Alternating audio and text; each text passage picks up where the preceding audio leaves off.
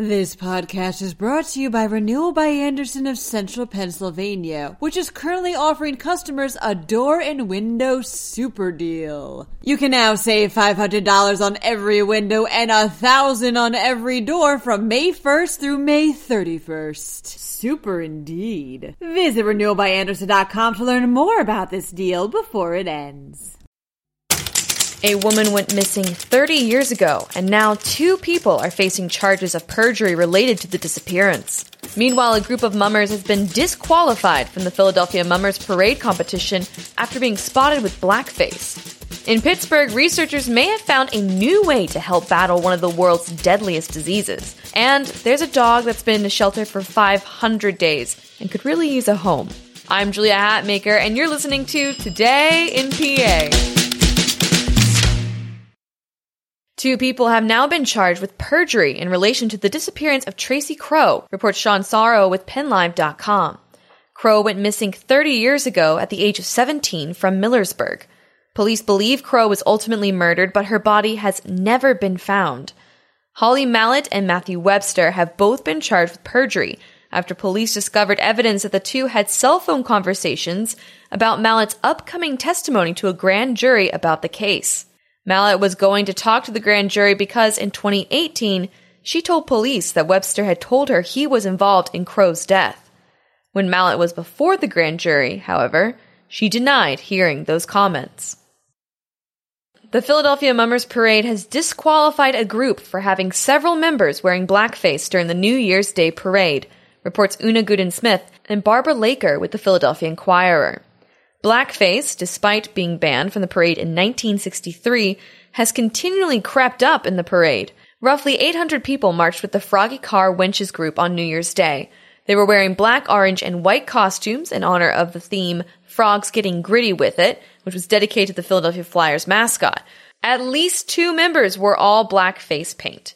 Mayor Jim Kenney called the blackface abhorrent and unacceptable, adding that it had no place in the Mummers. Kenney said that additional penalties were being considered for Froggy Car.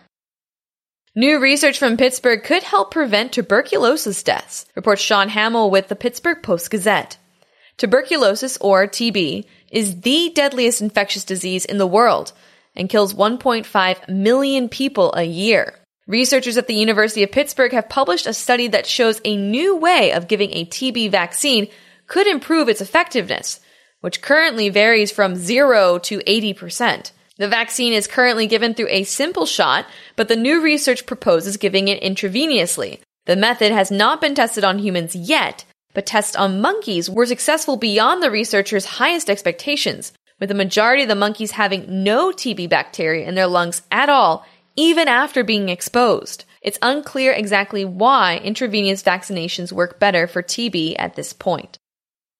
New Year's Day marked 500 days that a dog has gone without a home. Spartacus is a dog that has been looking for a family to live with, but thus far has had no luck, reports Daniel Patrick Sheehan with the Allentown Morning Call. Spartacus is 7 years old and a big dog. He weighs in at 70 pounds. Also not in his favor, he's had a stroke that caused part of his face to be paralyzed. He also doesn't get along with other animals. But that being said, he loves people and he loves to play and lick faces. He's currently the longest resident at the Center for Animal Health and Welfare in Williams Township, where most dogs are adopted within 90 days. The shelter's 2020 wish is that someone will fall in love with little old Sparty and give him a home. Interested in adopting Spartacus? Please go to healthyanimalcenter.org to learn more. That's all for today's episode, but before I sign off, an update on a story about student lunch debt in Carlisle School District. The fundraiser has met its goal, which means all the student lunch debts have now been paid in the school district. Isn't that nice? Be sure to check out PennLive.com for all the news, sports, business, and entertainment coverage you could want. If you enjoy the show, please consider leaving a review on Apple Podcasts. I'm Julia Hatmaker, and I'll be back tomorrow morning with another episode of Today in PA. Until then, thank you so much for listening and have a terrific Thursday.